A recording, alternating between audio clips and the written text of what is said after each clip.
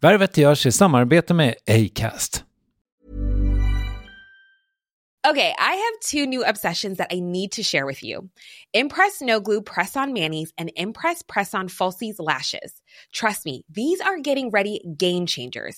Both require no glue, so there is no damage to your natural nails and lashes, no mess, and no annoying dry times. Just one step and you're done. Boom. Instant glam. Visit impressbeauty.com/presson and use code PRESSON25 at checkout for 25% off Impress Manicure and Press-On Falsies.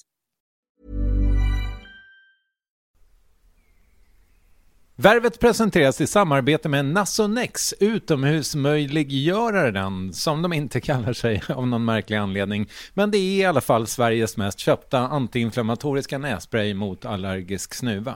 Och nu kommer ett litet test, så fram med papper och penna du som lyssnar, nu kör vi. Fråga 1. Vill du vara ute mer i naturen? Fråga 2. Sitter du framför en skärm lite för mycket? Fråga 3. Är du allergisk? Om du har svarat ja på någon av frågorna så tycker jag att du ska bege dig till beanoutsider.se. Jag vill för övrigt poängtera att Nasonex nässpray är ett receptfritt läkemedel från 18 år för behandling av symptom vid säsongsbunden och perenn allergisk snuva.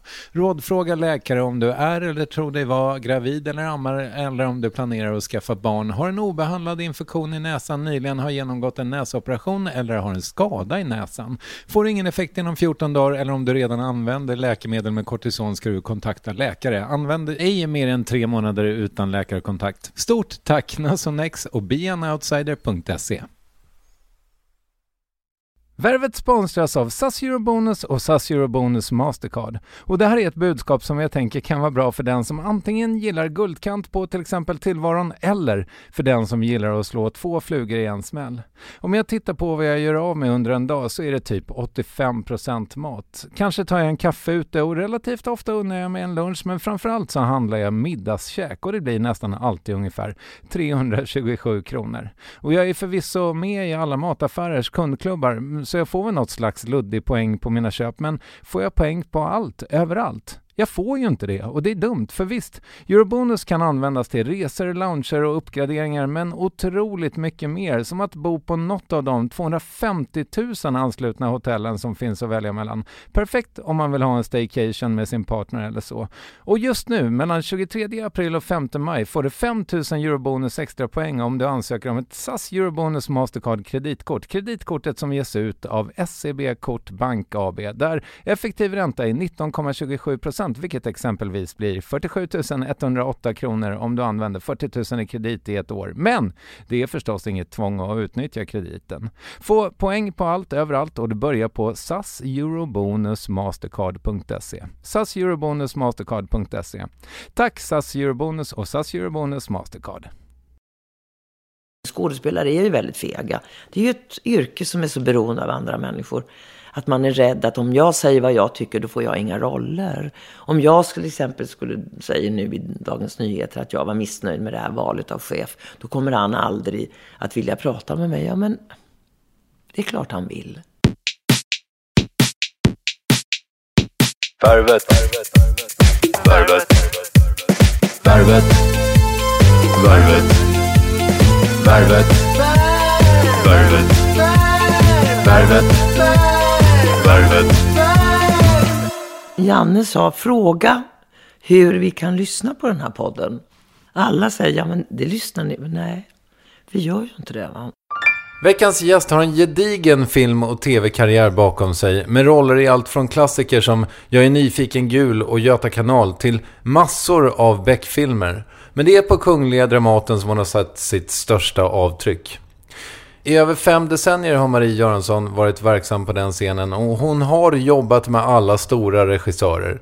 Norén, Bergman, Valdemar Holm, Vilgot Sjöman.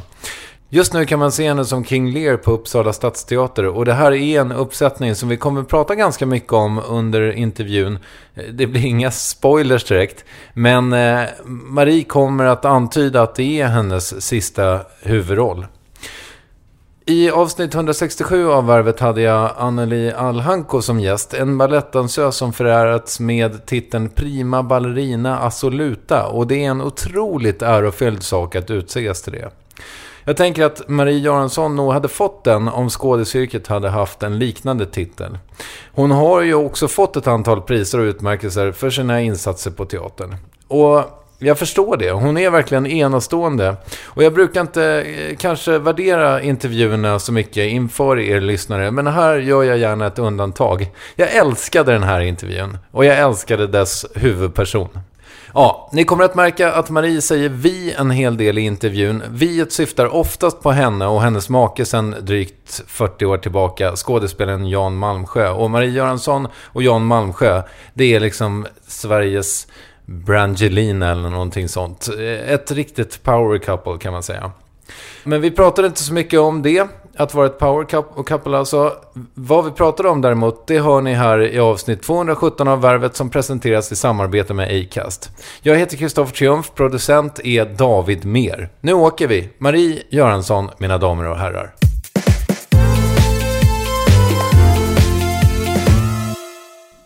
Hur mår du? Jag mår ganska bra. Lite trött kanske. Jag har jobbat ganska mycket. Och nu ledig en vecka. Men lite nersliten kanske. För att det har varit en ganska tuff period. Ja, intensivt med King Lear förstår jag. Ja, det var ju en intensiv repetitionsperiod. Från ungefär 1 november. Och så det här att resa på morgnarna tidigt och komma hem sent. Det var jag ju väldigt kaxig med och sa att det där är väl ingenting. Och nu vill jag ha en utmaning. Och det ville jag också från bekvämligheten på Dramaten med 5 minuter till jobbet. Och kände liksom att nej, ska jag fortsätta med det här då vill jag ha en ordentlig utmaning. Och det har jag fått med besked. Och det var väldigt roligt att få det. Men det känns ju i kroppen, alltså fysiskt känns det väldigt mycket, kanske lite mentalt också, men konstigt nog mer fysiskt faktiskt. Så ja, det jag bad om har jag fått. Är det en fysiskt ansträngande roll? Ja, på ett sätt. Alltså det är ju inte så att jag slår kullerbyttor eller springer, men den är ju fysisk så tillvida att det är ganska stora utbrott i rollen och Lir driver ju hårt föreställningen och pjäsen. Så att det är klart det finns andra scener som driver också, men det är ju ändå en person som driver framåt här och den är ju ganska nerskuren så att det blir väldigt tätt också. Men ja, den är jobbig. Jag känner mig väldigt trött efter. Ångrar du dig? Nej, jag ångrar inte att jag gjorde det, men jag tycker att jag var kanske lite våghalsig och sådär och inte hade riktigt respekt för min egen ålder och att jag tycker att jag är 40 fortfarande, alltså att jag orkar lika mycket som jag gjorde när jag var 40. Och det gör jag kanske, men det känns ju att det är tufft för mig alltså, det gör det. Ja, men har du roligt på jobbet? Ja, det har jag. Och det är det som har hållit mig uppe. Uppsala är ju en otroligt trevlig teater, Stadsteatern. Den är väldigt professionell. De har ju en kostymavdelning, en perukavdelning och allting det är mycket professionellt skulle jag säga. Helt i klass med Dramaten. Fantastisk ljudtekniker har vi och våran inspicient som kör föreställningen och alla är på högsta nivå skulle jag säga och en väldigt, väldigt bra ensemble. Så på det sättet så känner jag att det finns en glädje. Det finns ju alltid en glädje när det är proffsmänniskor. Så det är roligt att spela den på kvällarna. Jag försökte läsa på lite grann hur den har tagits emot. Har du koll på det? Ja, ungefär. Jag har inte lusläst. Ja, både och. Det var väl egentligen DN, Leif Särn där. Han var inte glad i föreställningen. Vad var hans invändning? Ja, han tyckte inte att det var vad han hade förväntat sig eller som han ser på Lir. Sen fanns det ju andra som tyckte att det var väldigt spännande och intressant. Så att, och själv kan jag väl säga att jag har blivit väl mottagen i alla fall. Ja, det har du. Mm. Men det är en väldigt speciell föreställning. Den är inte Det var som någon sa som var där och tittade, som är 90 år. En kvinna som bor granne med mig, som har sett mycket teater och tillhör Dramatens vänner. Och hon var med tåget, så åkte vi hem tillsammans. Och hon sa att ja, det var ju inte så lätt att förstå det här. Och hur tänker man när man gör det så här? Men hon sa, du ska veta en sak, att man har inte tråkigt. Mm. Så att det känner man att det är väldigt mycket folk. Och själv tycker jag att det är ganska... Jag tycker det är spännande att medverka i saker som är lite på tvärsen, alltså som det här är. Mm. Det är inte riktigt som man kanske tänker sig, att man ska spela lir. Utan det är lite Linus Tunströms bild av lir. Och så är det ju så att när man ger sig in i ett sånt där projekt som jag har gjort, om man är som jag är, då får man acceptera den läsarten. Försöka att se det som han ser det, och scenografen ser det och så vidare. Och dramaturgen. Och då är det rätt ointressant med 1000 invändningar, för då ska man veta innan att nej, om jag ska göra det här, då ska det vara så och så och så. Och det är inte min arbetsmetod, va? Men jag tycker ju att Dramaten har ju lagt ner Hamlet till exempel en vecka innan premiär, för att människorna där, eller ensemblen, inte kunde acceptera läsarten. Och då menar jag att det vet man väl. Vad betyder läsart? Det är ja, första gången jag hör. På det sättet som man vill göra en pjäs till exempel då. Om man vill göra den väldigt feministisk utifrån kvinnans synpunkt. Som till exempel, jag förstår att de ville med Hamlet. Och i det här fallet så är ju lir satt i 30-tal med Leonard Cohen-musik. Och man kan tänka sig att det är en väldig överklass som arbetar mycket med pengar och sex. Inslag väldigt mycket, och där går lir omkring som en gammal rik gubbe, väldigt excentrisk, skiter i regler och så vidare, och han klär ju egentligen inte ens på sig ordentligt, utan han går omkring. Och det är ju en väldigt speciell läsart, och det kan man väl säga då som skådespelare, att ja, det kan hända att jag inte håller med om allt, men jag spelar ju min roll, och den driver jag ju åt det hållet som jag vill och som jag tycker kan stå för, helt enkelt. Och jag tittar tillbaka på mitt teaterliv, så kan jag säga att jag har väl gjort 90 teaterföreställningar. Och ska man hårdra det, så kan man säga ja, kanske hälften av dem hade jag ju kunnat sagt att ja. Det här vet jag inte om jag kan ställa upp på, den här läsarten. Du sa någonstans att du har varit okej i 5 av dina föreställningar. Ja, det kan man väl säga att jag har 4-5 kanske. Där jag tycker att jag har korresponderat med det jag har tänkt mig. Och med föreställningen också. Men som King Lear här nu då. Känner du att måste du förstå allting? Nej, det måste man inte. Okay. Det går inte att förstå allting. Och det är en så pass komplicerad pjäs också, som ju... Jag menar, Shakespeare är ju inte konsekvent hela vägen. Jag förstår inte allt, men jag förstår en del. Och det räcker. Och jag förstår känslomässigt ganska mycket. Och därför så satsar jag varje kväll, tycker jag, på nytt. Och tycker att försöker undersöka om det finns mer i det jag gör och säger. Ibland går det bra, ibland går det mindre bra. Men jag har accepterat det efter 50 år, att det går inte att förstå allt. Det går inte att förstå alla regissörer. Det går inte att förstå sig själv och alla medspelare. Utan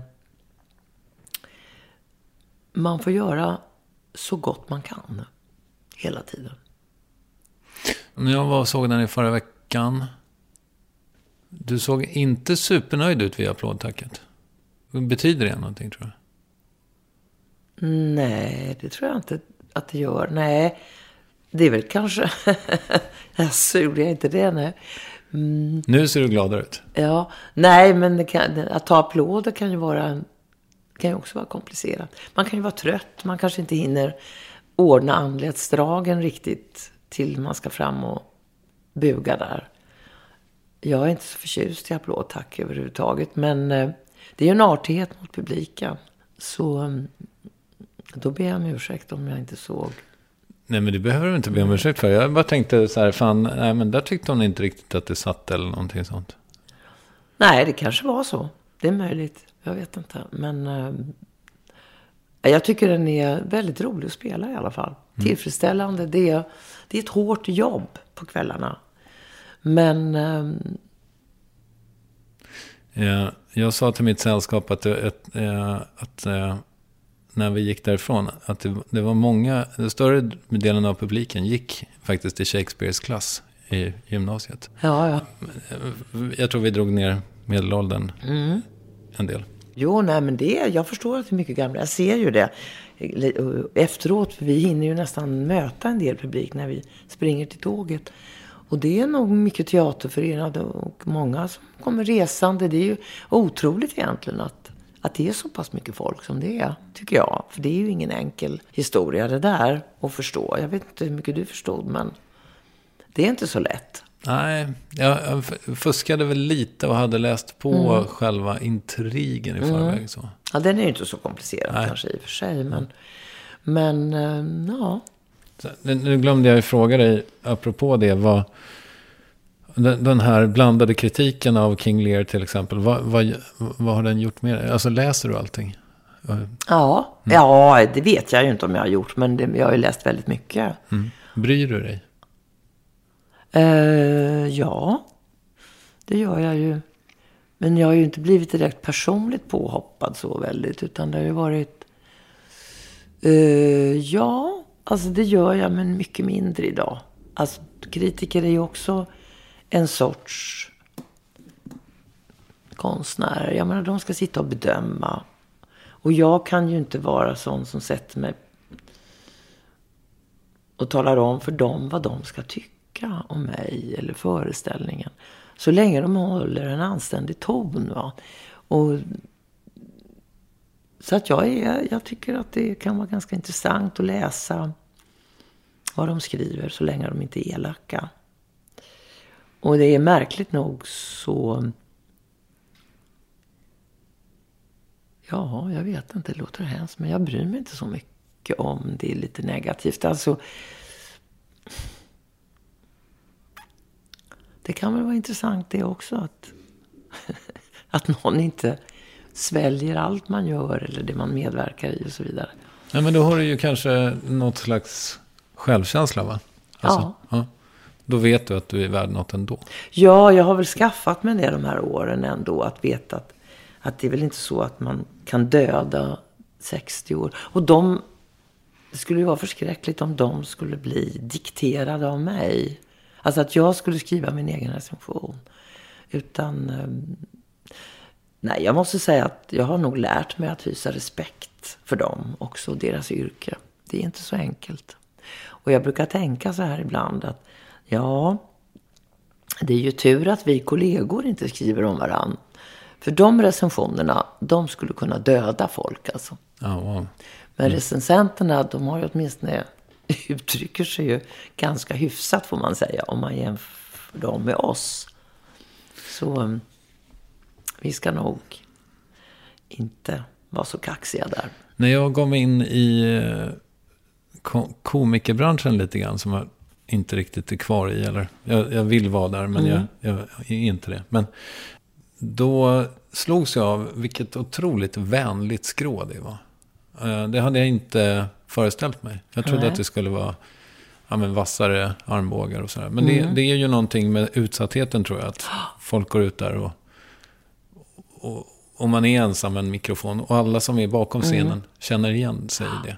Men vad du säger här nu är att ni skådespelare, ni har inte en sån gemenskap, eller? Jo, det har vi ju också, men jag menar, om man skulle lyssna på vad vi säger om man recenserar en föreställning hemma i köket hos någon, menar jag, som man har sett och som man inte tycker om, så kan man ju få höra repliker som är häpnadsväckande elaka alltså. Men det är klart att det är ju ingen som går ut med det offentligt, va? En text, en recension i en tidning är offentlig. Men jag menar, vi kan ju ibland, om vi blir uppretade eller upprörda över kritiker, så kan vi ju tänka på hur vi beter oss själva och vad vi säger själva om föreställningar, om rolltolkningar och så vidare. Så att, snackar ni mycket där hemma vid köksbordet? Fast inte så mycket nu mer. Jag tycker vi har blivit ganska stillsamma där. Men det är klart att man tycker ju alltid någonting när man har sett något. Men du, får jag fråga en grej? Du som har haft det här jobbet väldigt länge. Känner du att du utvecklas fortfarande? Ja, det kan jag nog tycka att jag gör. Fast samtidigt så kan jag säga att såna här jobbiga roller som det här är, både mentalt och alltså, det är en tuff roll att spela. Det tror jag nog att jag är ganska klar med nu. Jag kommer ju ha en del jobb framför mig eller erbjudanden. Men det är inte riktigt i den här stilen.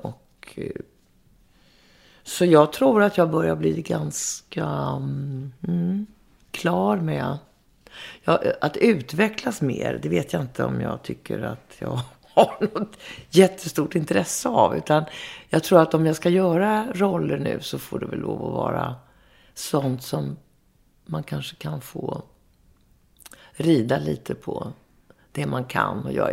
Alltså att tränga ner i stora köttbitar nu, det tror jag inte jag är beredd till mer faktiskt. Och det kostar på för mycket.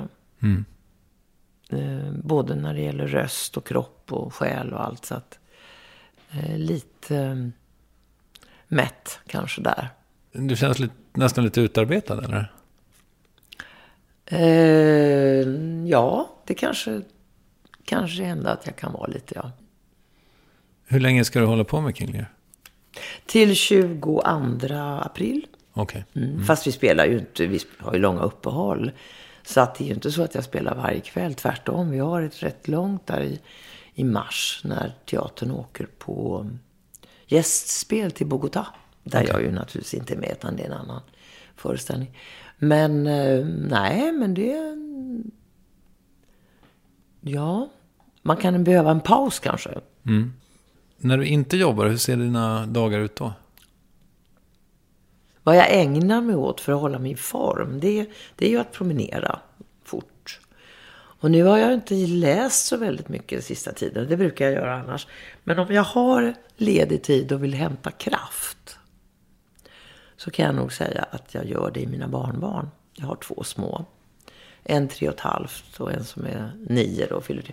Alltså det är ju att fylla på depåerna. Och det är ingenting som de ringer om, eller jag ringer själv och ber att få komma och hämta på dagis. Därför det ger mig en kick. Det finns nästan ingenting annat som kickar igång mig längre, mer än det. Och sitta och resonera med 9-åring, eller för att inte tala om en som fyller 4. Alltså det är det roligaste som absolut finns. Så det är väl det som mitt liv består lite av, faktiskt. Mina barnbarn. Så har jag en 23-åring då i Uppsala som läser. Men sen när jag slutat spela, vi ska resa till Berlin några dagar. Alltså resa, lite kortare resor, inga långa resor. Men ja, men så ser väl mina dagar ut. Och så har jag ju väldigt mycket, tack och lov, vänner som jag träffar. Både män och kvinnor. Går ut och går. Jag tycker alltid det är bra när man träffar människor att man går 1,5 timme eller sånt där. Och sen kan man gå och sätta sig någonstans. För att man pratar bra när man går. Och så gör man någonting mer än bara sitter. Så att det är väl det jag får ägna mig åt nu när jag jobbar så här. Går du Djurgården runt? Ja, tyvärr så gör jag det, jag vill på säga. Det är ju jättefint. Men jag skulle väl kanske byta till några andra ställen. Ibland när jag är helt ensam så går jag faktiskt i någon stadsdel. Kungsholmen eller Vasastan. Och försöker ta mig bort ifrån centrum av Stockholm. Och se andra bitar. Och söder kan jag gå på. Och det är som att komma till en ny stad. Så ja, det är väl mitt stora intresse att stå och glo på folk kanske.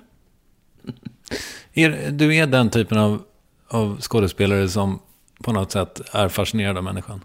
Ja, mycket. Jag tycker alla människor som jag träffar och har träffat, nästan utan undantag, är intressanta på något sätt. att prata med. Jag pratar gärna med folk. Om jag inte är dödstrött eller inte orkar. Men alla människor har något att berätta, tycker jag. Ja, taxichaufför nu. Alltså det finns så mycket hos varje människa. Vad sa taxichauffören? Ja, vi började naturligtvis att prata om hur världen såg ut väldigt snabbt. Och ja, det kom ju igång med mig där. Vi pratade om Syrien. Och pratade om barn. Hur man då inte kan föreställa sig hur det känns att inte kunna ge sina barn en macka.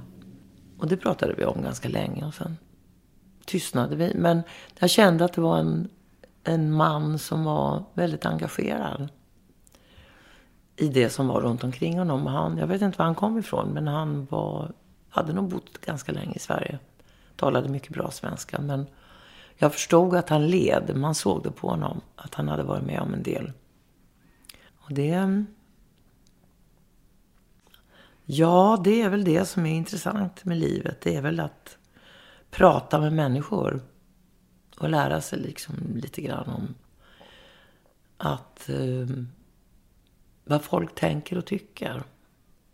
Och då blir man ju ibland häpnadsväckande förbannad när man lyssnar på tv till exempel och ser hur alla bara sitter och i de här programmen på morgnarna och kvällarna och bara låter att inte ställa motfrågor till folk, att inte kräva ordentliga svar från politiker utan bara låter dem gagga på.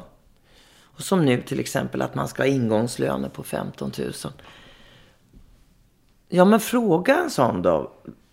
Hur ska man kunna leva på det? Och fråga dem vad de har själva betalt. Och hur ska man fungera och för att få när man har 15 000 i månaden? Ska man betala skatt och hyra? Det går ju inte att leva så.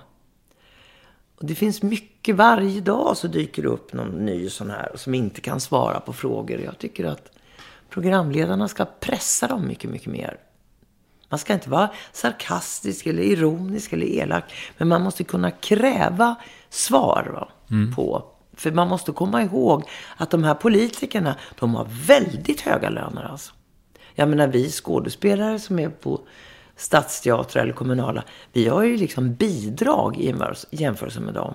Och vi gör ju också insatser för att hjälpa människor till en bättre vardag. Men de har ju hutlöst bra betalt alltså, tycker jag. Så jag kan prata om hur mycket som helst. Men ja, men det för oss in på en fråga som jag tänkte ställa. Och det är liksom vad som... För att jag frågade lite vad som tar din tid. Men vad upptar dina tankar mest så här sen vintern 2016? Det är ju det här att så svårt nu att förstå dessa enorma orättvisor. När man vet att det finns så himla mycket pengar och resurser. Då. Och man kan inte lägga det på en enskild människa i Sverige och säga att du ska lägga pengar i pappmuggar och du ska göra det och du ska göra det. Jag tror att vi vet ju att vi gör oerhört mycket här. Vi ger väldigt mycket. Vi skänker mycket. Men man måste kunna kräva till exempel att vi är ju med i EU och jag tänker jättemycket på alla de här pengarna som betalas till Rumänien. Varför kontrollerar man inte att de här människorna får ordentliga hus, skolor, läkarvård? Finns det ingen som kan kontrollera det? Skickas det bara miljoner eller miljarder? Och det tänker jag väldigt, väldigt mycket på. Är det bara slumpemässigt som man håller på? Det var ju en kvinna där från Rumänien i Sverige. Hon var väl deras utrikesminister. Eller om hon var inrikes, men jag vet inte. Och hon pratade någon halvdålig engelska. Och hon sa, ja men de har everything in Rumänien. De har sjukvård och education och flats, everything. Då sa han som intervjuade, ja men de har ju inte det. Vi har ju varit där och filmat. De bara ljuger alltså rakt ut. Och då, det är det som upptar mina tankar. Att man inte kräver ordentliga svar. Och att man inte från EU till exempel, när man skickar ut alla de här pengarna, kontrollerar att människorna får pengarna. Och inte dem. Sen är det ju naturligtvis när det är krig är det ju jättesvårt att veta hur det ska hanteras. Men mina tankar går självklart till alla de här barnen. Och nu senast idag så står det då att de här barnen som kommer, de hemmen som i skolor är det utan, det är ju till barn utan föräldrar. Där skor sig svenskarna på det alltså. För att hyra ut. Alltså då blir jag sådär, jag känner, nej men det här är ju inte möjligt alltså. Jo då, det är det. Det kan vi. Så det tänker jag jättemycket på.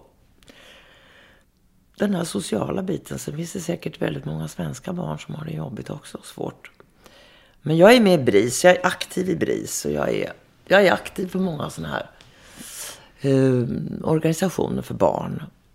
Jag borde kunna göra ännu mer kanske, men det tycker jag det är liksom det viktigaste vi har. Och så de gamla då förstås, och det är sån här, kan man tycka det är ett konventionellt sätt att uttrycka sig, att barn och gamla. Men det är ju så att om man lever i ett samhälle där barn och gamla inte har det bra, då är det inte bra.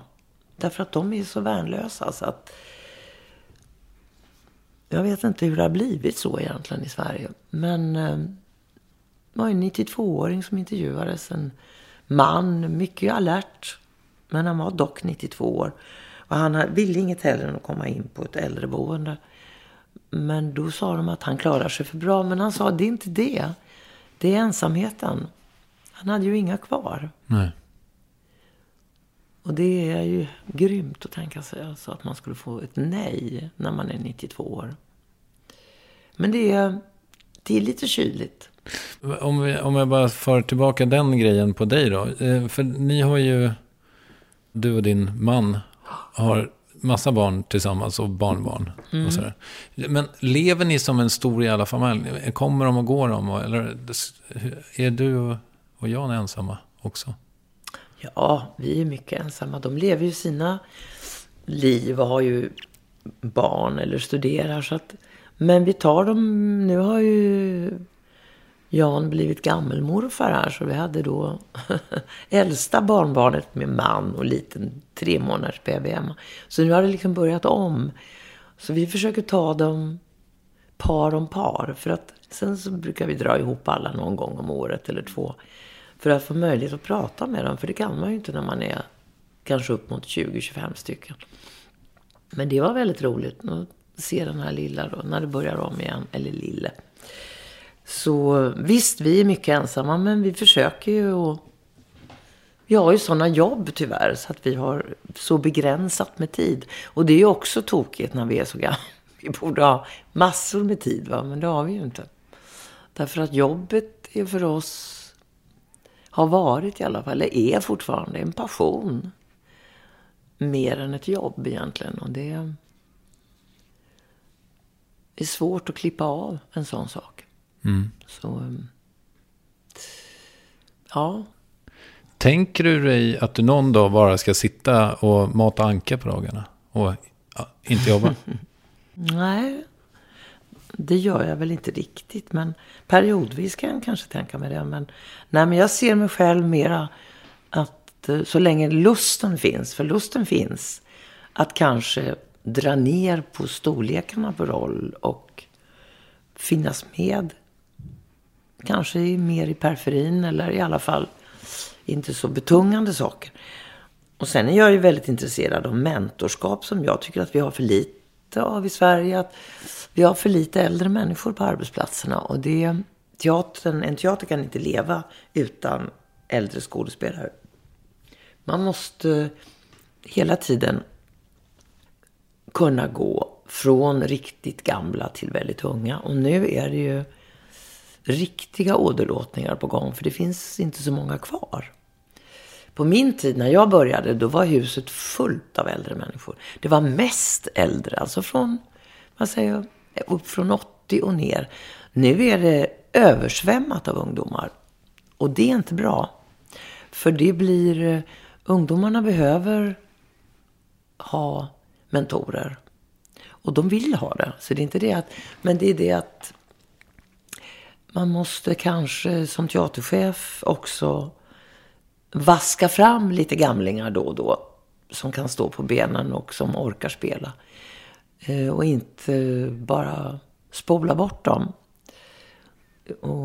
För det är inte intressant att se. Du kan inte spela teater med bara 40-åringar eller 30-åringar. Så ja, jag är väl äldst på hela Uppsala stadsteater, tror jag. Mm. Och så var det ju inte förr. Men jag ser mig själv finnas med lite vid sidan om kanske så småningom. Vi får se hur länge de vill ha mig och jag vill ha dem. Det är ju ett ömsesidigt utbyte. Jag kanske inte vill längre och de kanske inte heller vill.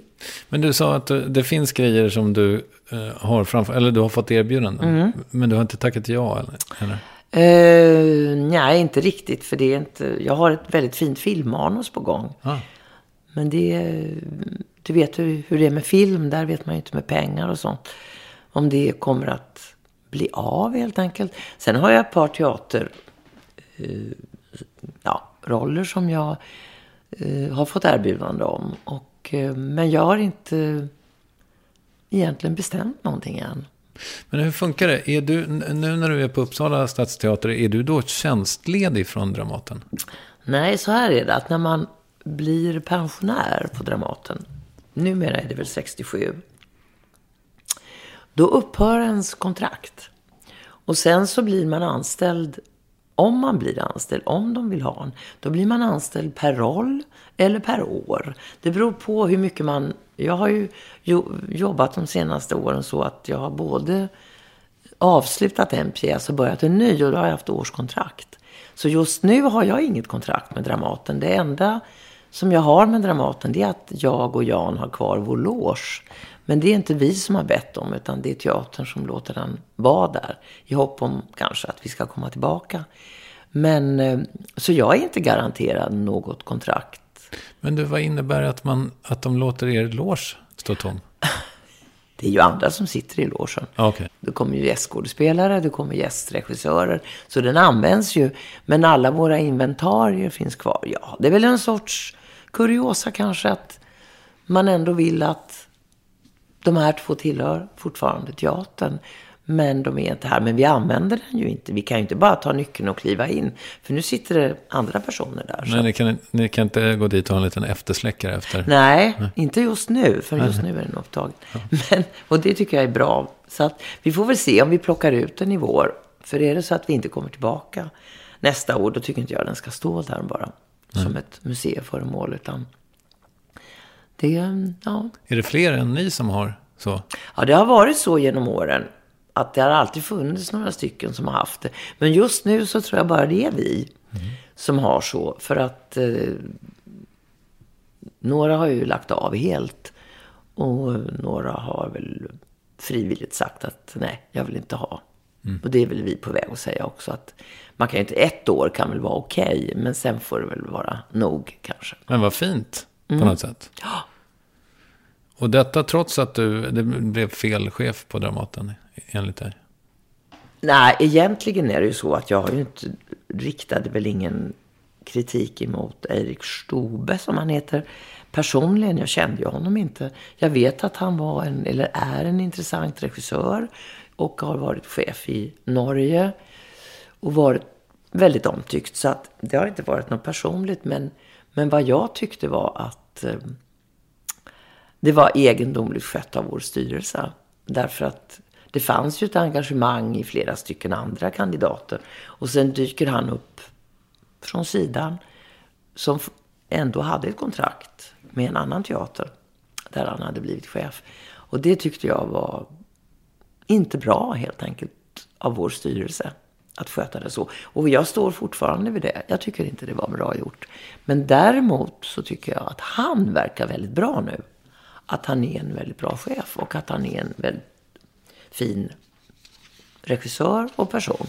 Men det förfaringssättet tyckte jag inte var bra. Men det är många som menar att jo då, så kan man visst göra. Man kan göra hur som helst. Man behöver inte alls, det är inte alls omoraliskt att plocka någon från något annat ställe. Utan så här kan man göra. Och det har jag jag har träffat flera headhunters som jag känner som inte har hand om just teater som säger jo, men där har du nog lite fel. Det är att sätta för stora krav på en styrelse. Okej. Då är det väl så. Men jag tycker inte så i alla fall. Men du hade gärna sett Stefan Larsson där? Jättegärna sett Stefan Larsson. Men det fanns ju andra kandidater också som var... Men vi var ju en grupp, kanske på 20 stycken, som tyckte att det hade varit väldigt bra för teatern. Men sen fanns det väl någon som inte tyckte det. Och nu så kan jag väl säga med facit i handen att det är säkert bra det här. Jag vet ju inte, jag har ju inte varit där. Men det verkar ju så. Och jag har ju träffat honom så jag vet ju att det är en oerhört kunnig person. Men det var inget personligt, det blev ett personligt påhopp kan man tycka kanske. Men det var ju inte så att det var riktat som personligt påhopp på honom. Jag vidhåller fortfarande detta, men jag tror att man ska inte räkna med att moralen är så där oerhört hög. Va? Man ska inte ha den moralen i ett samhälle som jag har. Jag har en hög moral, det vet jag att jag har. Men den fungerar inte. Man blir bara besviken, utan här gäller det att hugga. Men du, när jag lyssnar på så här gamla intervjuer med dig också så känns det som att det där är någonting som går igen lite grann. Att du är besviken på din samtid eller på medmänskligheten eller samhället eller sådär. Stämmer det? Ja, det har väl kanske med det att göra. Att man accepterar man en sak, som till exempel en föreställning eller en roll man ska delta i, då måste man göra det 100% lojalt, tycker jag. Sen kan man ha olika åsikter under arbetets gång. Och jag tycker att det har varit väldigt, till exempel jätteintressant att jobba med Linus Tunström, som är väldigt speciell. Ett väldigt speciellt bildspråk till exempel. Och det visste jag innan. Om hans intentioner inte stämmer på mig, man kan inte svika det. Man måste gå in för det till 100%. Va? Och så tycker jag att hela livet på något sätt ska försöka vara. Va? Det betyder inte att man är 100% lyckad hela tiden, för det är ingen som är, absolut inte jag. Men man måste försöka vara så lojal man kan. Och jag kan bli väldigt besviken ibland när jag ser att rövslickeri till exempel. Förfärligt tycker jag när man ser sånt. Att man har bara nytta själv och drar nytta av saker. Inte våga säga någonting. Skådespelare är ju väldigt fega. Det är ju ett yrke som är så beroende av andra människor. Att man är rädd att om jag säger vad jag tycker, då får jag inga roller. Om jag till exempel skulle säga nu i Dagens Nyheter att jag var missnöjd med det här valet av chef, då kommer han aldrig att vilja prata med mig. Ja, men det är klart han vill. Han är ju inte sån. Han förstår ju det här. Men man kan ju inte vara så feg. Det blir inget samhälle, det blir inget liv. Och det är för mycket feghet. Det är så otroligt mycket feghet. Ja, precis. För det känns som att du har liksom inte riktigt varit rädd för att ställa till med blåsväder eller vad man ska säga. Kan man... Nej, jag tycker inte det har varit så mycket ändå. Men jag har ändå försökt. Jag sa ju en gång till... Det var något möte. Vi hade ju så mycket stormöten på 70-80-talet på teatrarna. Och Bergman var igång där och veva och slog. Och det var några som sa ifrån, bland annat jag. Han blev så förbannad på mig. Så att han sa till mig sen när vi jobbade med Fröken Jolie. Så sa han, jag var så jävla arg på dig. Så jag ville inte jobba med dig på 10 år. Och det var ju sant. Därför att jag sa bara väldigt enkelt någonting som jag tyckte var fel. Och det passade inte galoscherna, va? Och så var det ett par till som gjorde det, men de var lite äldre. Och då gick det bättre.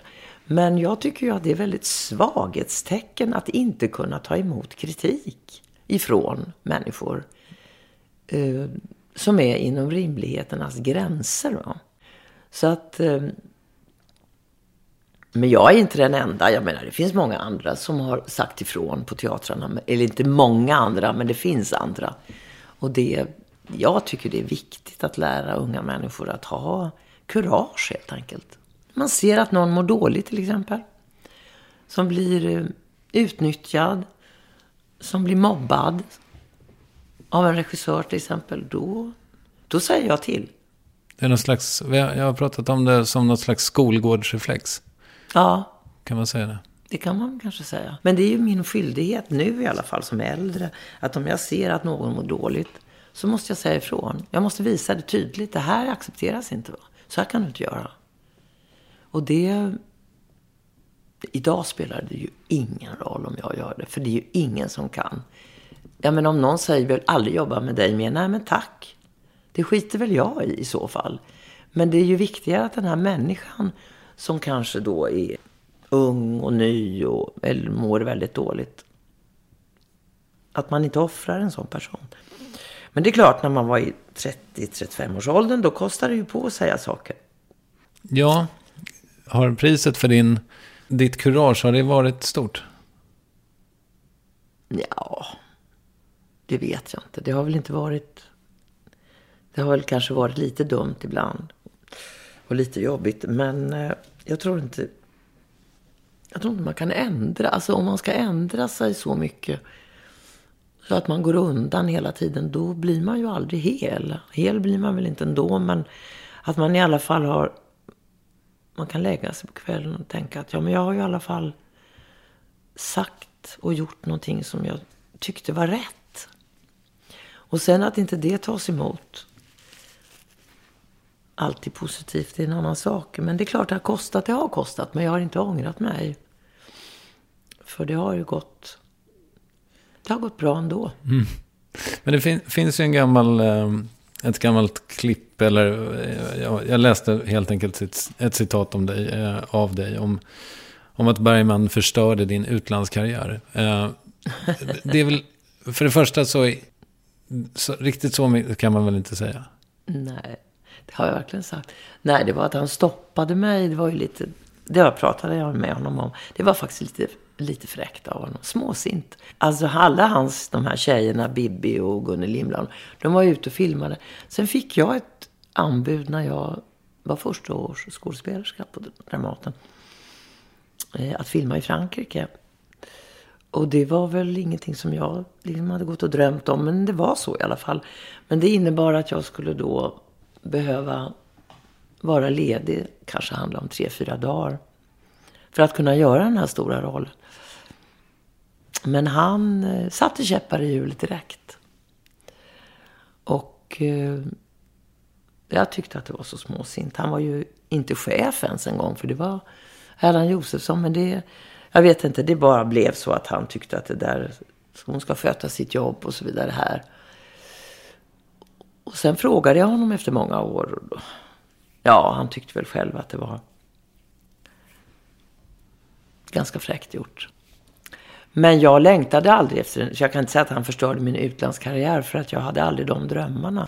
Det var lite det jag kände också, att om du verkligen hade velat, så tror jag inte att den där enda rollen hade... Nej, utan det kom några fler sen så småningom erbjudande. Men jag var alldeles för rädd och alldeles för feg. Och hade inte alls den längtan att ge mig ut i världen på det sättet. Eller springa på 1000 audition för att få... Det fanns inte för mig, va? Men, och det kanske var synd, men det är ingenting som jag ångrar. Så han har inte förstört någon... Han förstörde en chans att få tjäna lite pengar, kan man säga. Mm. Du som såg Bergman på så nära håll, var han det geni vi håller honom för? Han var nog ett väldigt stort filmgeni, tror jag. Och sen gjorde han nog väldigt många fina teaterföreställningar som ung. Sen som alla andra så blev han väl trött på gamla dagar, men han var ju han var ju en väldigt god personinstruktör när han hade lusten. Och det hade han i Fröken Julie, så Peter Stormare och jag, Gerti Kulle, gjorde. Så jag tyckte nog att, då var jag ju runt 40, så jag hade ju varit med ett tag. Men jag tyckte nog att han gav mig några hintar, alltså det gjorde han, som var väldigt, väldigt bra. Så som? Ja, att ta ett kliv ner i bäckenbotten, alltså i rollerna, att våga ta klivet ner. För han sa till mig att jag skulle aldrig säga det till en skådespelare om jag inte trodde att de kunde klara det.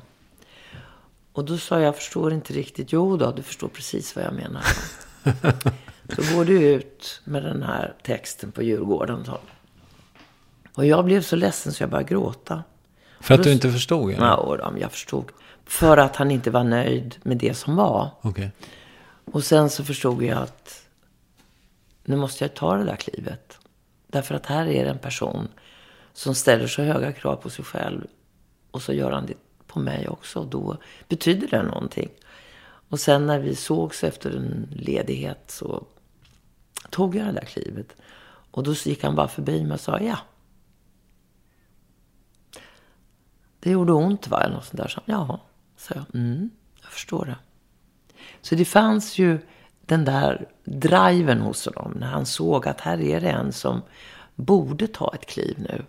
Och inte stå och stampa. Man är ju bekväm. Eller alltså alla människor är lite bekväma. Man vill liksom inte riktigt sådär. Vad är det han ber dig göra? Öppna upp en bit i själen, va, i kroppen. Och gå ner en bit och lämna ut lite mer av sig själv. Mot riktning könet? Ja, alltså lämna ut lite av sitt innersta, va? Lägga sig ovanpå texten som ett karbonpapper ungefär. Och att inte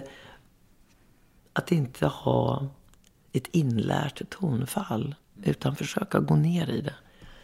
Så mycket som det bara går. Det är ju skådespelarkonst. Och det kan man kanske syssla med några minuter varje kväll. Men inte hela tiden. Man orkar inte det. Och det är ingen som gör. Men sen lär man sig. Skaffar sig ju en teknik. Men ska man gå ner ordentligt. Så måste man ha en som lär en det också. Vid den tidpunkten, vid 40-årsåldern kanske, eller 35. Det är väl lite olika. Men man måste veta hur man gör. Hur ska jag göra? Ja, du vet hur du ska göra, sa till mig. Men gör det, och gör det nu. För en dag är det för sent. Och hur gjorde du då? Gick du ut på Djurgården med manuset i hand? Ja, jag hade texten och jag visste bara att det är som att öppna ett lock. Du kommer en bit, så klarar du det på den biten. Och så kommer en dag när den biten inte räcker. Då måste du öppna och gå ner en bit till. Och då kan det bli så jobbigt så att du inte orkar det. Utan då stänger du till igen och tänker det här kommer att gå. Det här går bra. Det har ju gått bra nu. Men så kommer en sån där person och säger nu får du öppna. Nu måste du ta ett nytt kliv. Nu är du 40 år då. Och den här rollen kräver det. Och så. Och det... Ja, det är nog... Jag vet inte hur man ska tekniskt förklara det. Men det är inlevelse. Inlevelse är det. Och sen att man vet att det finns någon mitt emot dig. Någon som sitter där ute som säger jag vet att du kan. Men gör det. Det är bara du som kan göra det. Jag kan inte göra det åt dig. Och då... Och jag ser ju själv på skådespelare idag som är i den där åldern. Jag ser ju att de inte har gjort det. Och att de borde göra det. Vissa ser att de kommer aldrig klara det för de har inte mer. Men andra ser jag borde göra det nu och få hjälp att göra det. Du kommer inte ge mig några namn här, va? Nej, det går ju inte att göra för att man kan ju ha fel också. Men jag tror att alla människor, oavsett om du skådespelar eller inte, kan öppna det där locket. Och många gör det naturligtvis tillsammans med kanske sin äkta man eller sin bästa vän eller sin mormor eller vad som helst. Men på en scen så måste du också ha disciplinen att hålla tillbaka. För det får ju inte bli privat. Om jag öppnar upp mig i en speciell scen i Fröken Julie till exempel, som är väldigt naket, väldigt sårigt, så kan jag ju inte bara vräka på så att jag blir, för det känner en publik när det blir privat, utan det måste ju hela tiden vara inom ramarna av rollen och det måste finnas ett konstnärligt uttryck, och det är en väldigt stor skillnad på att vara privat och att vara skådespelare. Men det ska kännas lika äkta. Men det får inte gå över gränsen. För då blir du så äkta så att då stänger folk till sig där ute istället. Och känner, det här kan jag inte ta emot. Har du gått över den gränsen? Jag vet inte om jag har det. Kanske någon gång. Jag var otroligt sugen att bli på skådespelare när jag hör dig prata så här. På att bli skådespelare? Ja. Ja. Jag var det en gång i tiden. Var det det? Mm. Men du, såna här unga människor då, liksom, för du har ju sett Torsten och Micke Persbrandt och sådär. Ja. Har de haft de där chakrarna öppna? Ja, Torsten vet jag inte riktigt, för att jag har inte spelat direkt med honom. Jag har jobbat med honom som regissör i Långdagsfärd mot natt, där Micke Persbrandt också gjorde Min son. Och där är ju Torsten, skulle jag vilja säga, av alla de jag har jobbat med under 6, så är han helt outstanding alltså, som regiämne. Men han har ju valt ett annat liv. Han valde ju en annan väg. Och det var väldigt tråkigt, tyckte jag personligen. Men det är så mycket som ska passa in i människors liv. Alla passar inte på en institution. Det är ju det här hopplösa med att man ska hålla tider, man ska hålla budget, man ska hålla datum. Och där var väl Bergman ett föredöme. Alltså. Och det är ju inte Torsten, men hans talang var ju enormt stor. Nu vet jag inte hur den ser ut idag, men han spelar ju och musicerar. Men Micke Persbrandt har jag ju varit nära på scenen. Både i Långdagsfärd och Måsen. Och sen har jag ju spelat många Beck-filmer med honom, men det är ju lite annorlunda. Men han... Och så såg jag honom i Dödsdansen nu, och där kan man nog säga att han tog ju det där klivet i Långdagsfärd. Och då var väl Micke runt, vad kan han ha varit? Han har väl 50, kanske var runt 40. Så det såg jag på nära håll att han gjorde. Men när man har tagit det steget, är det som att förlora oskulden? Då ligger man kvar där, eller kan man tappa det? Man kan tappa det om man inte underhåller det. Och det är inte säkert att man kan öppna alla de här lådorna och skåpen i alla roller. Vissa roller stämmer inte bara. Det finns inte utrymme för det, eller man hittar inte koden. Men man vet hur det känns när man hittar koden. Och det är inte så dåligt att veta att om jag bara hittar rätt så öppnar det sig. Men det är inte säkert att det lyckas varje gång. Men det är viktigt att en skådespelare får känna det där ganska tidigt, så att man vet vart man strävar. Va? Så det är inte alltid så att det blir så lyckat. Men man försöker ju i alla fall. Det känns som att du är väldigt klok kring det här. Du har aldrig regisserat. Nej, jag vill inte det. Hur kommer det sig då? Ja, jag fick tidigt en förfrågan, eller rättare sagt, det var väl Lars Löfgren, han var chef, som sa, ska du inte pröva på? Men då sa jag, nej, jag vill inte. Jag är inte intresserad på det sättet. Jag kan inte se en helhet innan jag är inne i själva arbetet. Jag kan se den när jag står bredvid. Jag är ingen ledare på det sättet. Det är därför jag aldrig har blivit teaterchef heller. Nej, just det.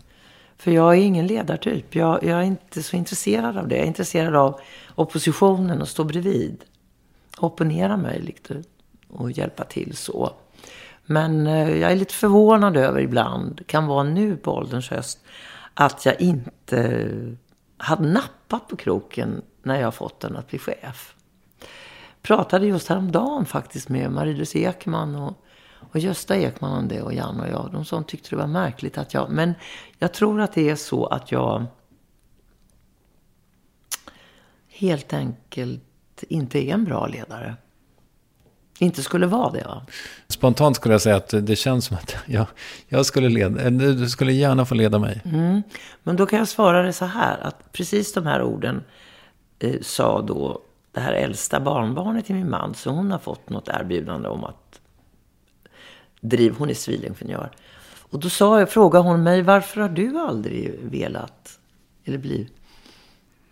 Nej, så jag är ingen bra, jag skulle aldrig bli en bra chef. Och då sa hon så här, det är fel. För det är nämligen så, tror jag, att de som säger så, det är de som blir bra chefer. För de som säger att jag skulle vara en utmärkt chef, det är inget bra. Det är tvivlet som gör en människa bra. Ja, då får jag väl gå i graven med det då. Så. Men det kan ju ligga något i det. Att det kan vara så att det är just de tvivlande människorna som kan leda andra.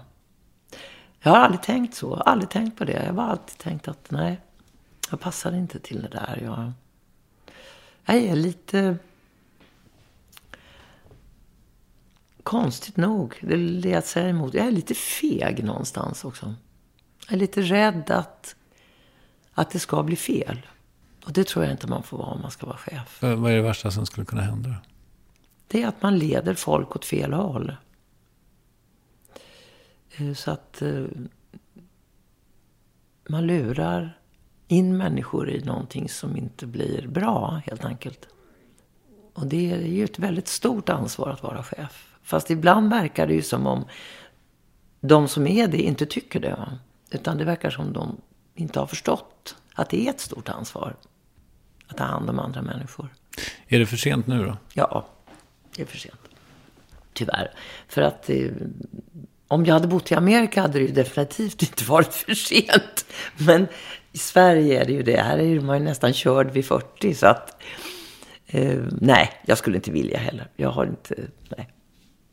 Men vad är det för filmroll du eventuellt ska göra? Ja, det är ett filmmanus som jag har fått som inte egentligen man kan prata om. Därför att det är bara ett väldigt bra manus. Men, och som handlar om en äldre kvinna.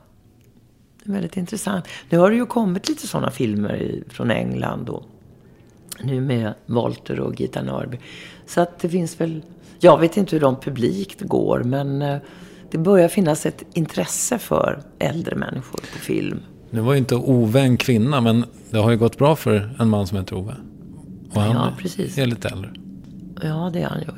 Har du sett den? Nej, jag ska göra det. Ja. Det verkar väldigt kul, tycker jag. När jag och min producent diskuterade dig innan du skulle komma hit, så tänkte vi på det faktum att du har varit med i Stjärnorna på slottet. Ja. Å ena sidan.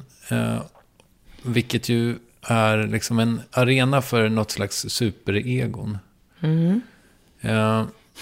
Och å andra sidan så känns du liksom, men du känns väldigt mycket som en teamplayer på ett sätt. Mm. Alltså du har varit på Dramaten i snart 50, ja vad det är. Fast 50 jag var borta mycket också. Jo. Ja. Jag får inte riktigt ihop det där. Hur stort är ditt ego egentligen? Jag tror att mitt ego är lika stort som väldigt många skådespelares egon är. Men det kan ju se ut på olika sätt. Jag menar, jag vill ju också synas och märkas och höras lika väl som de största som vi tycker egorna då. Men kvinnor har ju också, tycker jag, många gånger en tendens till att kanske kaschera det lite bättre. Därför att vi är lite mer omhändertagande, kan vara i alla fall. Och sen när det gäller mig eller jag, så är jag väl också ganska bra på att dölja det ibland. Men jag kan inte tycka att mitt ego är mindre. Ibland tycker jag det är ganska plågsamt faktiskt. Att se sig själv både här och där och göra uttalanden. Har du något exempel? Nej, men du vet, man kan komma med för mycket i tv till exempel. Som intervjuoffer både här och där. Och då känner jag att nu får den där människan snart tysta sig lite. För man är ju inte förnybar hela tiden. Va? Men jag kan inte säga att jag tycker att mitt ego är speciellt litet. Men det kanske är lite mer dämpat kanske. Ja. Ser du allt på Dramaten? Nej, jag ser mycket mindre nu än förut. Jag ser det jag plockar ut och jag vill se. Men jag springer inte lika mycket och ser allting, det gör jag inte. Ibland går en av oss och säger, det här behöver man inte se. Okej. Också för att man vet vad man tycker om och inte tycker om. Eller vad som är intressant eller inte intressant. Och då menar jag att då kan det vara intressant till exempel med en föreställning som Lir. Som inte går upp i follor så här utan är lite annorlunda. Det kan vara något som kan reta upp en. Eller det kan också vara något som roar en. Eller som där man kan ändå sitta och titta. Jaha. Istället för att det är något som är absolut skuret i en exakt bit. Som man vet exakt innan hur det kommer att se ut. Och det kan jag längta efter ibland, att få se det som är på tvärsen. Eller lite stolleprov. När såg du någonting som du blev sådär, wow, det här var jävligt bra senast? Ja, jag tycker nog att Ge oss skuggorna på Dramaten, som Erik Stube satt upp med. Eller den går ju fortfarande med Lena Endre och Örjan Ramberg. Tycker jag. Otroligt bra föreställning alltså. Ja, kul. Den var verkligen bra. Vad tyckte du om Idioten? Både och faktiskt. Jag tyckte att Dencik var väldigt bra där i den rollen. Och jag tycker att det fanns scener med Marie Rickardsson där som var väldigt fina. Sen tycker jag att sista halvtimmen inte var... Förstår jag inte vad det handlade om längre. Om det var något tillskrivet eller... Då började ju folk att lämna lokalen dessutom. Alltså det blir något hemmagjort där som jag inte förstår mig på. Men det var väldigt mycket som var väldigt bra. Har du sett Liv Strömquist och tänker på dig? Nej, den ska jag hinna se innan den läggs ner. Det har jag inte gjort. Den har jag faktiskt sett. Jag såg i och för sig Idioten också. Är du så intresserad av teater så du går och tittar på allt möjligt? Nej, riktigt så är det inte, tyvärr. Nej. Jag önskar att det var mer... men jag tycker ofta... Men ibland så har jag varit och kollat på grejer. Där man, och kanske hade jag den funderingen lite grann med King Lear också. Att man så här, varför sätter de upp den här nu? Alltså så. Ja. Jag kommer ihåg, jag såg någon fars på lilla scenen på Dramaten för ett par år sedan med pappa, tror jag. Och någon sån här brittiskt 40-talsdrama. Fattade ingenting. Liksom. Det var inte roligt. Det sa ingenting. Var det den Gösta Ekman gjorde? Ja, det var det nog. Förstod du varför? Man sätter upp King Lear? Nej, men alltså, om man gör en 40-tals fars, så att säga. Ja, då kan man ju tänka möjligtvis att det kan också vara att man vill tillgodose en viss ålder på publik som vill se något gammalt brittiskt eller vad det nu är. Att man, alltså Liv Strömquist vänder sig ju absolut till en yngre publik. Jag vet att det finns äldre också, men det är ju inte tanken. Och tanken med en nationalscen är kanske att man vill försöka ge så många som möjligt, så mycket som möjligt. Och då kan man inte alltid... Då kan inte alltid alla säga, ja, jag förstår varför man gör det här. Det är ju flera som har, alltså som sagt, nu spelar du King Lear och Macbeth ska spelas i höst på Maxim. Nu är det förvisso 400 år sedan han dog, va? Shakespeare. Men är vi inte klara med Shakespeare snart? Nej, det tror jag inte. Men jag tror inte det. Man får pröva, och det är väl därför man prövar att göra det på olika sätt. För att försöka få in, jag vet inte. Jag är ingen Shakespeare-expert. Jag har spelat väldigt mycket Strindberg. Och det kan man väl säga är mitt kynne då. Jag är ju en typisk Strindbergs kvinna, kan man säga, med den svenska kvinnans speciella sätt att vara, som Strindberg var oerhört bra på att skriva om. Och det känner jag att där är jag på mammas gata. Så om du nu ska göra liksom, om du vill ha det lite bekvämare härifrån till graven, då blir det mycket Strindberg? Ja, det finns ju inte så mycket för mig att spela där, därför att det mesta, de flesta är ju yngre än vad jag är. Alltså det blir lite väl stort hopp i ålder. Men jag har ju gjort väldigt många Strindbergsroller, så att jag är ganska nöjd och glad med det. Men jag kan ju till exempel tänka mig att göra Amman i Fadern, som jag tycker är en jätteintressant kvinnoroll också. Det är ju min favoritdramatiker, det är ju Strindberg. Det finns ingen som är egentligen roligare än vad han är när man spelar Dödsdansen, som vi spelade över 100 gånger. Det är ju så fruktansvärt roligt också. Det tycker jag är riktig humor, men det är inte alla som tycker det. Nej. Apropå humor, du har ju också jobbat med Lars Norén, men ni har haft någon slags konflikt. Nej, jag kan inte kalla det för konflikt. Det var ju så att vi förekom i hans dagbok som många andra, men inte särskilt smickrande. Jag tyckte väl bara att vi hade ju en väldigt bra arbetsrelation. Han och jag har jobbat med honom många gånger. Och även på tv i hans, tycker jag, fenomenala föreställning av Hades som han skrev. Sen tyckte jag att det blev ett svek på något sätt att han... Men sen så småningom så landade ju det där, därför att han skriver ju dagbok som vi alla gör. Jag skriver ju dagbok. Det är bara det att jag ger ju inte ut min dagbok. Men jag skriver ju precis vad jag känner 5:00 när jag skriver den. Och det kanske jag inte står för efter en vecka, men det står där ju. Det var så jag kände då. Men han ger ut den på Bonniers. Och det är klart att då skriver man mycket skit om folk. Tycker du att det är obegripligt att han gör det? Nej, egentligen inte. Men när man ser det i skrift och det kommer ut. Och vi blev ju uppringda bland annat, vi då naturligtvis, eftersom vi var kända namn och även andra som... Och då tog jag vi tog illa vid oss helt enkelt. Och då blev det obehagligt. Men idag känner inte jag så. Utan jag ser det, jag förstår hur han skriver och sen ger de ut det bara. Man korrekturläser inte en dagbok. Ja. Och det är en stor författare och dramatiker. Vår tids kanske allra största.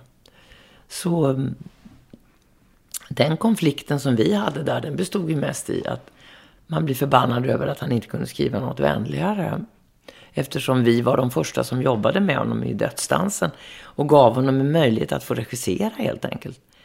Och all den kunskap som vi satt inne med, som vi levererade till honom, det blev ju som en sorts föräldrar som säger otacksamhet, som Liv skriker här, från sina barn, att man inte kan visa lite mer tacksamhet.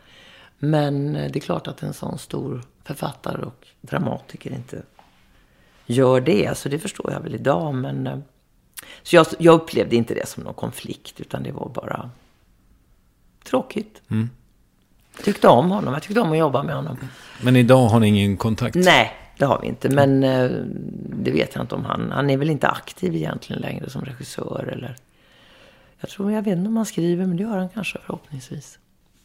Väldigt kul att jobba med honom i alla fall. Kan ni inte ta en fika? Kan vi säkert göra. Det kanske är ringa honom när jag blir ledig och fråga om han vill ha någon lust då. Och fika med mig. Kanske han har. Det vet man ju inte. Det skulle vara fint. Du har ju jobbat över 50 år på Dramaten. Hur tror du att det är liksom att vara ung kvinnlig skådespelare där idag? Jag tror att det är helt annorlunda.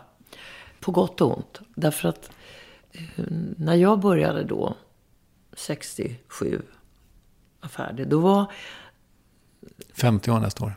Ja, klassisk teater och det var mycket gamla fina skådespelare, mycket namnstarkt var det, och det var väldigt fint att vara på Dramaten. Och jag kan tycka idag, och då citerar jag faktiskt Örjan Ramberg, som jag tycker uttryckte det så himla bra. Vi spelade ju den här Dödspatrullen, Marie-Louise Ekmans pjäs, han och jag. Och då sa han till mig, jag vet inte om Örjan vill att jag ska citera det, men jag gör det i alla fall. Och vi satt och pratade bara han och jag om att det är lite som är förflackat. För det har gått någonting förlorat. Och det är lite roligt med honom då, med han från Göteborg och han med sin bana med musik och musikaler och så vidare, så hamnade han på Dramaten. Och då sa han, ja, vad tycker... Då sa han, alltså, jag måste säga en sak, sa han, det är det att jag tycker ju att det ska vara lite fint att vara på Dramaten. Och det skriver jag under på. Och det är inte att man är snobbig, för det är en annan sak, utan det är att det ska finnas ett sorts garanti för kvalitet. När det gäller teknik, röstbehandling, val av pjäser, val av skådespelare. Alltså, det var väldigt hög kvalitet på den tiden, och det har varit det. Jag tycker inte att det är riktigt det längre. Och det kan bero på faktiskt att det för många ungdomar och för lite äldre. Och det finns ju inte så många äldre. Så det är inte riktigt lika fint längre då. Och det kanske är bra, på gott och ont som jag sa nyss. Men någonting har gått förlorat på vägen. Och jag, med risk för att bli ihjälslagen, så säger jag detta. Att det måste finnas vissa saker som håller en väldigt hög kvalitet.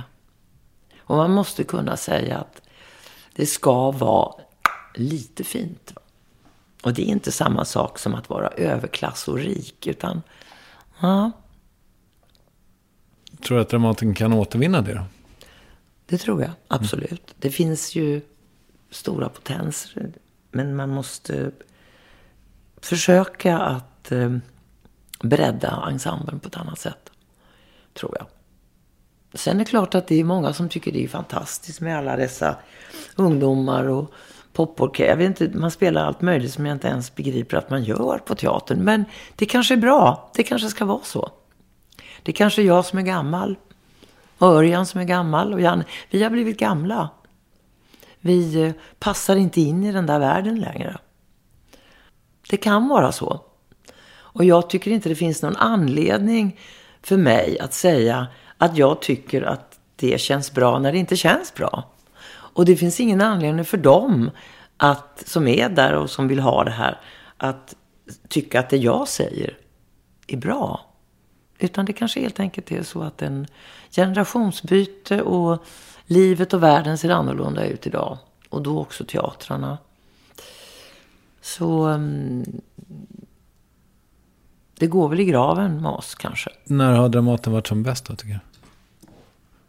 Jag tror att Dramaten har väl alltid haft sina svackor, för det är ju sånt. Men jag tror att det var väldigt, väldigt bra där runt Lövgren och Allan Josefsson avlöstes. Alltså de 10 åren där runt, så tror jag att det var väldigt, väldigt bra. Sen har det ju alltid varit, jag har ju jobbat på Dramaten i garderoben innan jag kom in. Och då var det ju fantastiska föreställningar. Den gamla Långdagsfärd, Fadern med Lars Hansson, Fröken Julie med Inga Tidblad, Dockhemmet med Gun Wahlgren. Alltså det var ju fullständigt sagolikt att få gå in och sätta sig och titta på de här föreställningarna. Och jag tror inte att jag bara hittar på det här. Jag tror faktiskt att det var väldigt hög kvalitet då med de här pjäserna. Och det tycker jag att Skuggorna är tillbaka på. Där har du en väldigt hög kvalitet, tycker jag. Mm. Hur är julfesterna på Dramaten? Ja, det vet jag inte. Att det varit på någon för 20 år. Faktiskt. Det var länge sedan jag var på någon julfest där. Det hör också lite mera ungdomen till, tror jag. Att gå på det där. Men nej, det vet jag inte så mycket om. Jag vet inte. Det är ett väldigt fint gammalt hus med sina traditioner som håller på att försvinna. Så är det ju. Men är de flesta av dina vänner, är det andra skådisar? Nej, inte alls. Vi har ju väldigt mycket som man kallar vanligt folk. Och det är ju också väldigt skönt. Man behöver inte... Man kan prata om andra saker helt enkelt. Och vi har ett ganska stort umgänge, men inte jättestort. Men vi har några trogna vänner.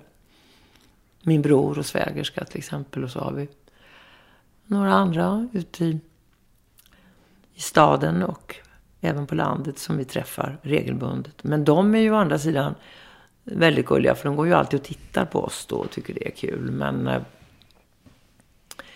nej, vi umgås inte bara med skådespelare, det gör vi inte. Men det är annars väldigt roliga människor att umgås med. Mm.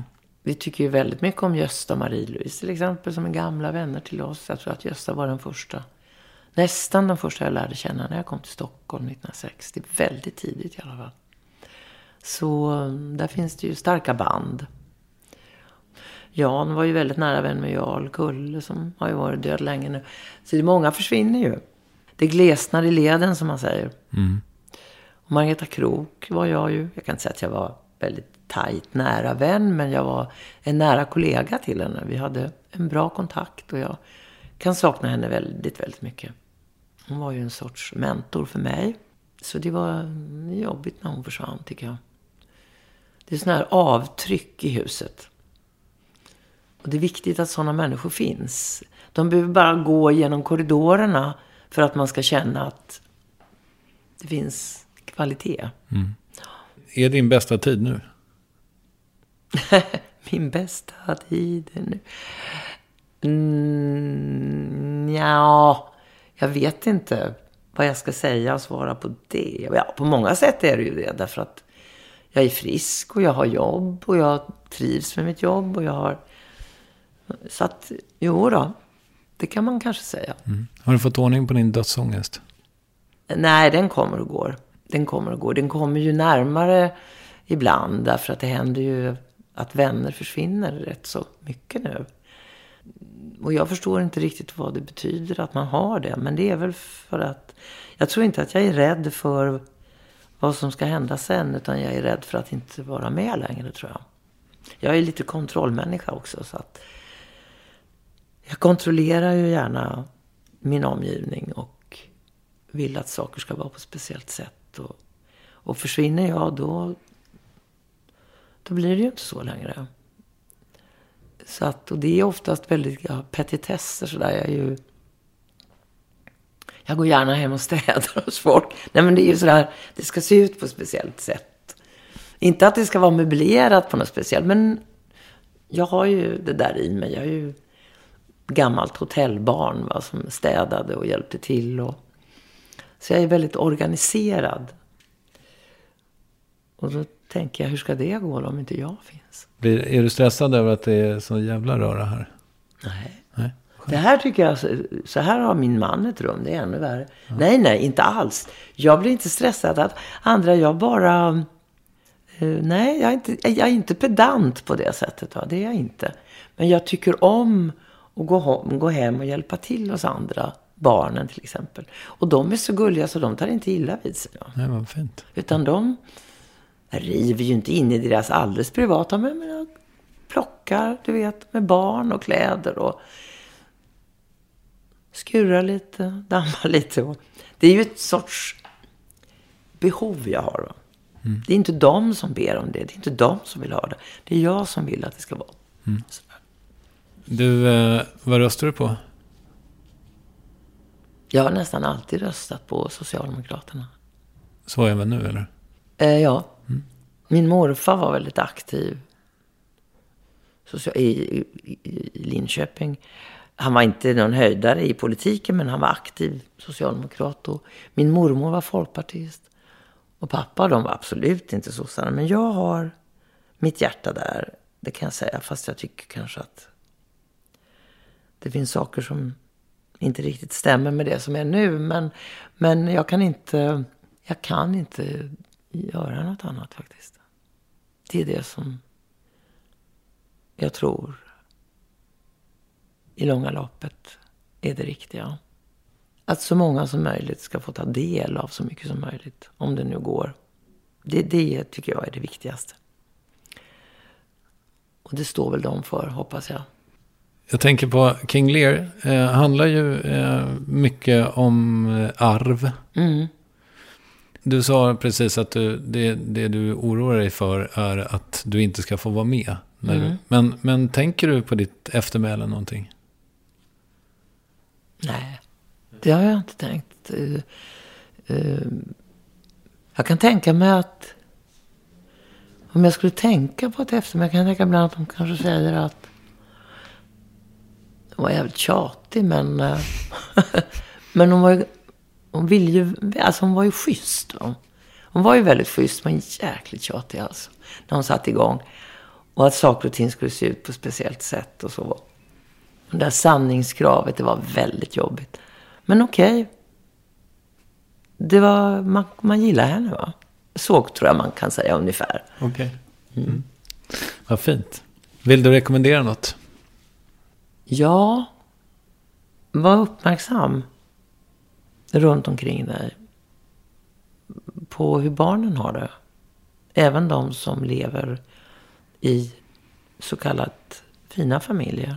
Titta lite runt och var uppmärksam, så kan man nog kanske upptäcka saker. Och det är ju det viktigaste vi har, att kolla de här små. Det tror jag alla kan hjälpa till med. Och jag tror att de flesta människor är oerhört empatiska när det gäller barn. Men att man kanske blundar lite och har lite kurage och säger ifrån om man ser att det är någon som mår dåligt. Och var inte rädd för att liksom hjälpa till där. Man behöver ju inte basunera ut det så att någon mår dåligt, men man kan göra människor uppmärksamma på att det här står inte rätt till. Va? Och är det så, då kan man ringa BRIS? Då kan man ringa BRIS och få hjälp. Eller en skolsyster eller en lärare. Det är också bra folk.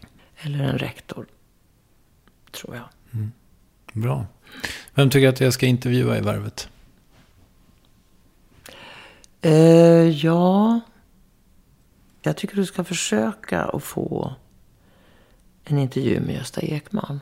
För jag tror han har mycket att berätta om sitt liv och hur han ser på teater och idag och då.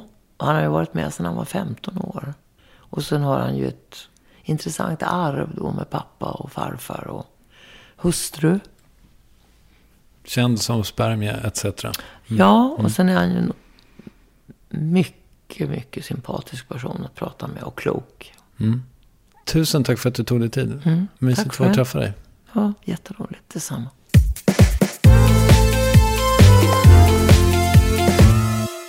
Jag sa innan intervjun att jag älskade det här samtalet, och inte nog med det. Jag är också otroligt nöjd med den bild jag tog av henne som avsnittsfotografi. Jag hoppas du lyssnar i något medium där du ser den ordentligt, typ Acast app eller så. Jag har inte photoshopat den för 5 öre. Marie Göransson är precis sådär snygg och elegant som på bilden. Och vill du se henne live på scen kan du alltså göra det i King Lear på Uppsala Stadsteater nu under våren, till och med den 22 april enligt Marie i intervjun sist. Ja, tack för den här veckan. Nu tar jag sportlov och ska åka skidor med min son och sen vara i New York några dagar, men det märker du inte av, för på måndag nästa vecka kommer Värvet precis som vanligt, och då är Andres Lokko gäst. Vi hörs då, puss och kram, hej då! Sick of being upsold at gyms? My guy, you're currently a base member. For $90 more, I can upgrade you to our Shred membership. For $130 more, you'll be a Swole member. And for just $300 more, you'll reach Sweat Platinum. At Planet Fitness, you'll get energy without the upsell. Never pushy, always free fitness training and equipment for every workout. It's fitness that fits your budget. Join Planet Fitness for just $1 down and $10 a month. Cancel anytime. Deal ends Friday, May 10th. See Home Club for details.